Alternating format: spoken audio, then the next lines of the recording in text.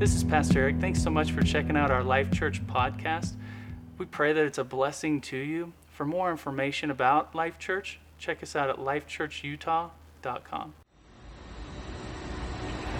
Well, good afternoon, ladies and gentlemen. Welcome aboard. Captain speaking. We're going to get you out here just as soon as possible. It is pushback time right now. Flight back time today, 3 hours, 53 minutes. It's been said that all roads lead to God. And this makes a certain amount of sense. In life, there are 1,000 different ways to get where we're going. Winding, scenic paths, wide, fast highways. We can walk or ride, drive or fly. Wrong turns and detours may slow us down, but sooner or later we make it. We get where we want to go. But there is a flaw in this way of thinking. The path to God is no road at all. It is a person.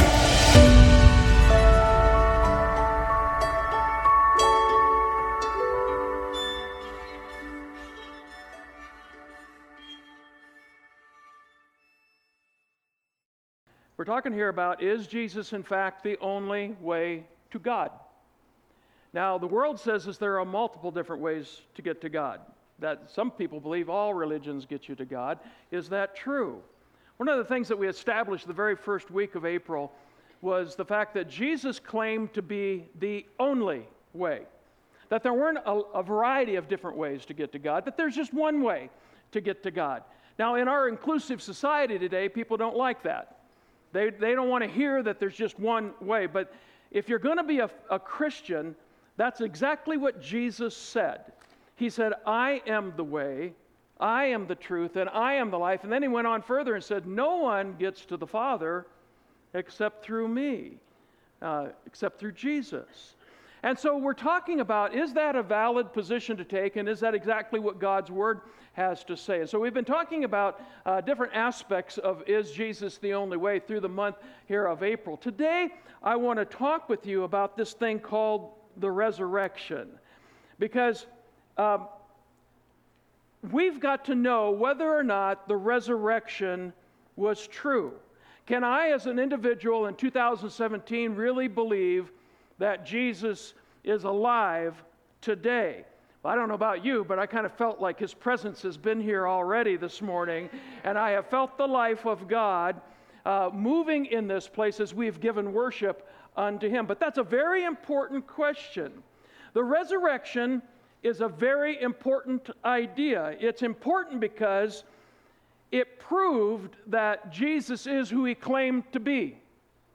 He didn't claim to be a great teacher. He didn't claim to be a religious founder. He claimed to be the way to God. In fact, He went a step further than that. He said, I am God in the flesh.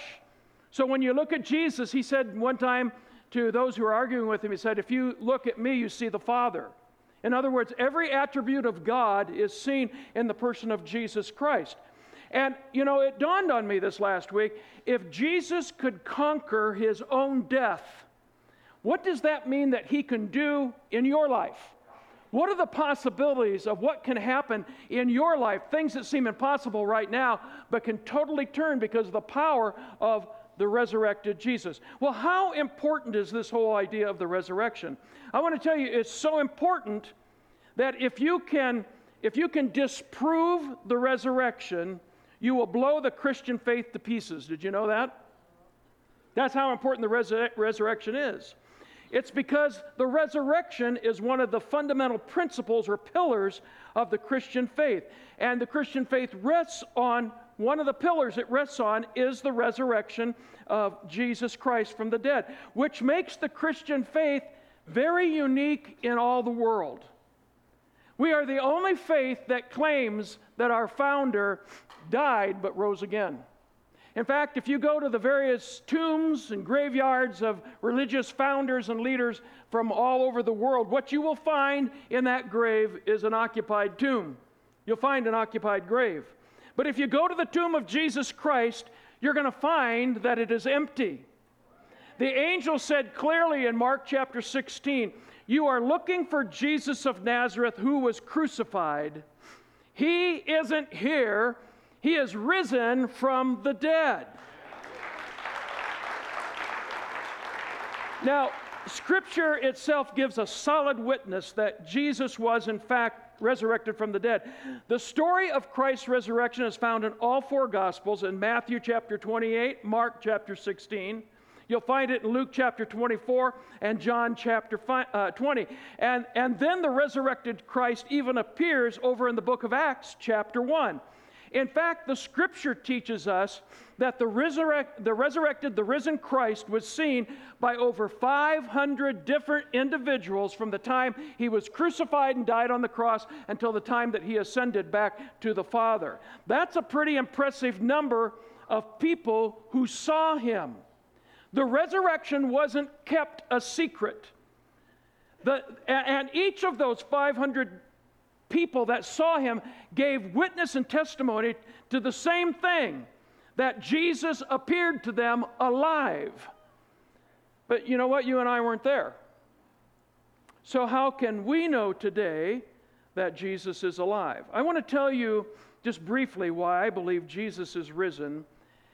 And I will just tell you this, it's as simple as this: the dramatic change he has made in the lives of everyone he has touched. First of all, I want us to go back and look at the dramatic change that happened in this group of people called the disciples, who were later known as, I'm talking about the 12 disciples, who were later known as the apostles of the Lord. The disciples were different men. When you go back and read the Gospels, the disciples were different men after the resurrection than they were before the resurrection. If you know your Bible at all, you know that the disciples were often struggling in their faith, struggling to understand what Jesus meant, and somewhat fearful for their futures, fearful for their lives, because sometimes Jesus was very controversial, and he made the Jewish leaders very angry.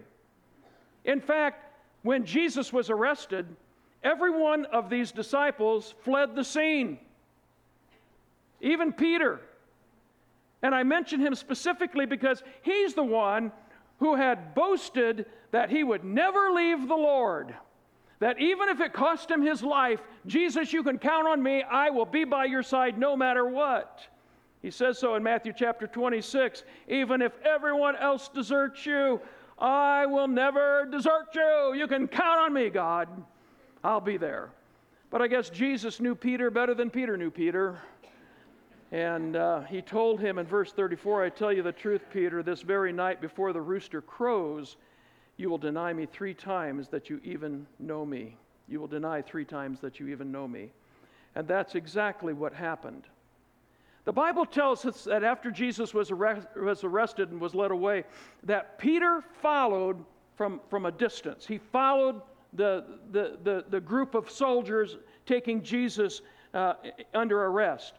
But while Jesus was being questioned inside the high priest's quarters, Peter hung around on the outside of the home, and he was recognized.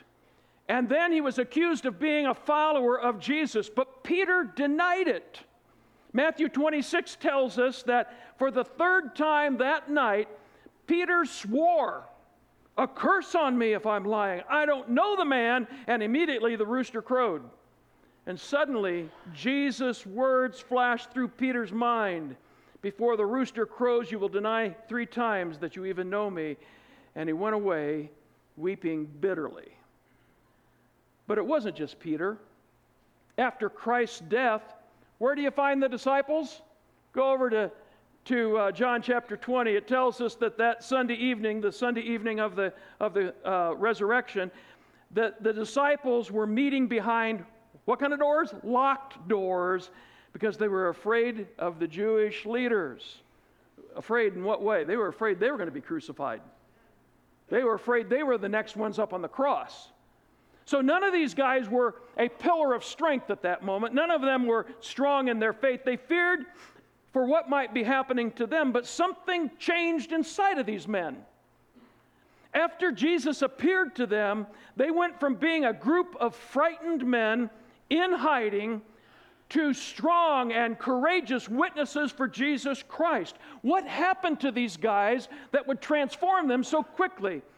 I will tell you, they had seen the risen Christ. And so convinced were these men that Jesus was alive that every one of these early disciples, of these apostles, every one of them died a martyr's death just a few years later, except for one, a man by the name of John, who, because of his witness for Jesus Christ and his faith, was vanquished, if you will, to a deserted little sliver of earth called Patmos. That's what an encounter with Christ will do. An encounter with a religion will not do that for you. But an encounter with the living Christ will transform you into a different individual. What they had was way more than religious conviction and zeal. You know, we see all over the world today a lot of religious conviction and zeal. Religious people who are blowing themselves up along with a lot of innocent people, all out of their religious zeal. But that's not what I'm talking about. I'm not talking about dying for Jesus. I'm talking about living for Jesus every day. You know, anyone can be a religious person for an hour on Sunday. But only people who have had an encounter with the living Christ can live a lifetime for Him day in and day out. And that's what happened to these disciples. And so changed were they that the Jewish leaders themselves even admitted, you guys are turning the world upside down. The second person I want to talk about who changed is the Apostle Paul. You've probably heard of him. The Apostle Paul wasn't always the Apostle Paul. He was first a Jewish zealot called Saul, whose life's mission was to persecute and destroy the church of Jesus Christ. Now, we see that all over the world today. There's an attack against Christianity like never has been. If you're not aware of it, there's threats, especially in the country of Egypt. We need to pray for our brothers and sisters in Egypt right now. They're really coming under threat that they're going to be annihilated. Well, that's not new for 2017 or 2016. No, this has been going on for a long time. Saul was just like that. And he did it with enthusiasm. He admitted that in Acts chapter 26. He said, I used to believe that I ought to do everything I could to oppose the very name of Jesus the Nazarene. Indeed, I did just that in Jerusalem. Authorized by the leading priests, I caused many believers there to be sent to prison, and I cast my vote against them when they were condemned to death. Many times I had them punished in the synagogues to get them to curse Jesus. I was so violently opposed to them that I even chased them down in foreign cities and was on one of those missions, chasing down Christians, hunting them down, that the risen Christ appeared to this man named Saul. And the sight of the resurrected Christ was so unbelievable, so brilliant, it knocked Saul to the ground. And from that day forward, he was a changed man. His heart changed. His name changed from Saul to Paul. And his mission in life was changed. He became the primary author of the New Testament. If you have a Bible, you probably will notice that most of the books of the New Testament were written by this man called Paul. He also became a very great witness for Christ to the Gentiles, making this strong confession in Romans chapter 1, I am not ashamed of the gospel. I see it as the very power of God working for the salvation of everyone who believes it, both Jew and Greek. What was it that changed Saul into Paul? It was an encounter with the risen Christ. So convinced was Paul that Jesus was alive that he wrote these words to the believers who lived in a Greek city called Corinth. 1 Corinthians chapter 15. He says, if Christ has not been raised, then your faith is useless. Let that sink in. Your faith is useless and you are still guilty of your sin if Christ hasn't been raised. In that case, all who have died believing Christ, they're still lost. And if our hope in Christ is only for this life, we are more to be pitied than anyone in the world. But, in fact, I know for certain because I've seen him. Christ has been raised from the dead. He is the first of a great harvest of all who have died. So you see, just as death came into the world through a man, now the resurrection from the dead has begun through another man. Just as everyone dies because we all belong to Adam, everyone who belongs to Christ will be given new life. Hallelujah. That's just how important this whole thing called the resurrection is. Now, there are several powerful truths that Paul talks about in these verses. I just want to talk about a couple. First of all, he says, if Christ is not raised from the dead, no one else will ever be raised from the dead either. That's how important his resurrection is. The only way you and I can have assurance of the resurrection from the dead is because Jesus has already done it. And that makes our resurrection someday totally possible. The second thing he says in these verses is if Christ was not raised from the dead, then the cross was meaningless. I just want to say if there are many ways to get to heaven, then Jesus died for nothing. There was absolutely no reason for him to go through the scourging, the beating. No reason for him to be nailed to a cross.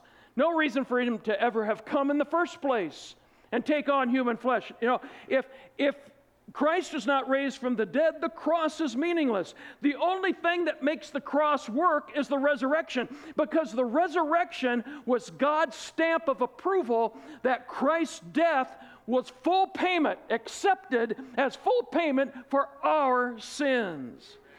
If he hadn't risen from the dead, then none of us here today could be forgiven by God. And you know what? We'd be facing eternity in front of God with no hope. That's why the Apostle Paul then said in verse 19, if our hope is in Christ only in this life, we are more to be pitied than anyone in the world. In that verse, Paul's saying that if all Jesus is in this world is just another religious leader, just another religious philosopher, just another religious teacher, just another religious organizer, then it's all for nothing. If he just lived and said some good things and then died, so what? But if he lived and said some powerful things, and yes, was crucified and died, but then rose from the dead, that changes everything. That's why Paul then could say in verse 20, but in fact, Christ has been raised from the dead. That's what makes everything different for us in 2017, because Christ is risen.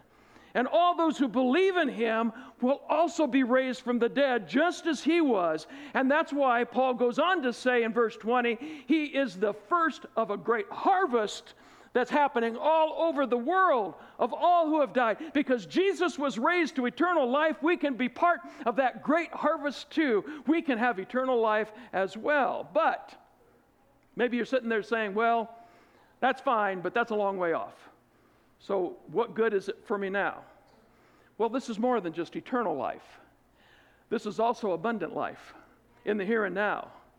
Because 1 Corinthians 15 tells us that Christ's resurrection provides for us not only access to eternity and eternal life, but it also gives us the power to live a new life today, right now, in the everyday of our lives. In other words, we don't have to be slaves to Satan and sin anymore. Whatever the hell's doing to you doesn't have to continue. There's a God who has broken that chain, broken that bondage, and through Jesus Christ can set you free. You know, weekly we get prayer requests from people that attend our church or come here as visitors and asking us to pray that they'll be able to overcome their addiction, or asking us to pray with them that they'll be able to receive healing in their physical bodies, or asking us to pray for help in their marriages. And I take those requests so seriously, and we pray so earnestly over them, because that's what sin does. Sin enslaves people. Sin addicts people. Sin makes people sick. It doesn't mean if you're sick, you're a sinner. It simply means that's one of the consequences of sin in the world. Sin does it. It kills, it steals, it destroys. and they want desperately to be set free. But what I'm here to tell you is that because Jesus is alive, you can be set free from all of those things. Because all over this room today are people who know what I'm talking about. They have experienced the freedom of Christ. They were once bound in a lifestyle that had them beaten down and feeling guilty and hopeless about their future. But then a change took place, just like it took place in the Apostle Paul. It wasn't a philosophy that changed them, and it wasn't good intentions that changed them, and it certainly wasn't a religious code that made the difference. What happened is the living Christ came to live within them when they called upon Him to become their Savior and Lord. And Jesus made them into a new person, which is exactly what He promised would happen. 2 Corinthians chapter 5, anyone who belongs to Christ has become a new person. The old life is gone. A new life is beginning to live within you. You see, sometimes we look at this and we say, well, how could I ever be good enough? I'd love to give my heart to Jesus, but I can never be good enough. But the reality is you don't have to be good enough. He'll be good enough through you. It's not just me improving myself. It's God changing me so that I can become a different person than I used to do. Now, this is the exciting news. This new life is not just for a select few who qualify. It's not just for the special folks. All anyone has to do is surrender their heart to Jesus and say, here's my life, Lord. I want you to be my Savior.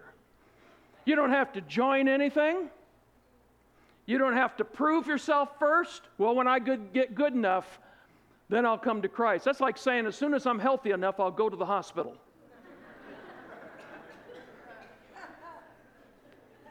And yet, how many people say that? As soon as I'm good enough, then I'll go to God. You don't even have to give anything other than your heart. But if you're willing to do that, to give Jesus your heart, to give Him your future, God promises that He's going to change you. And I'm here to tell you, He'll change you just like He did the first apostles. That doesn't mean you're going to become an apostle. I'm just saying He's going to change you like He changed those people. And He's going to change you just like He did a killer called Saul and turned him into the greatest apostle of all, the Apostle Paul.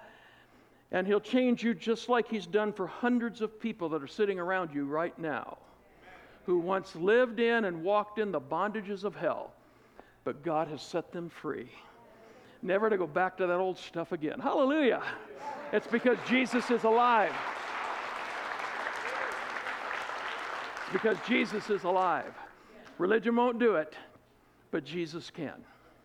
I'm going to ask you to bow your heads with me for just a moment. Years ago, I made the same decision I'm going to ask you to make this morning. And it's just simply this. Do you want Jesus to be your Savior and the Lord of your life? That means He calls the shots. Do you want Him to forgive you of your sins so you can lay your head on the pillow at night and not feel the heavy guilt of all that you've done in the past? Do you want to be forgiven of all of that? Know that you're in right standing with God?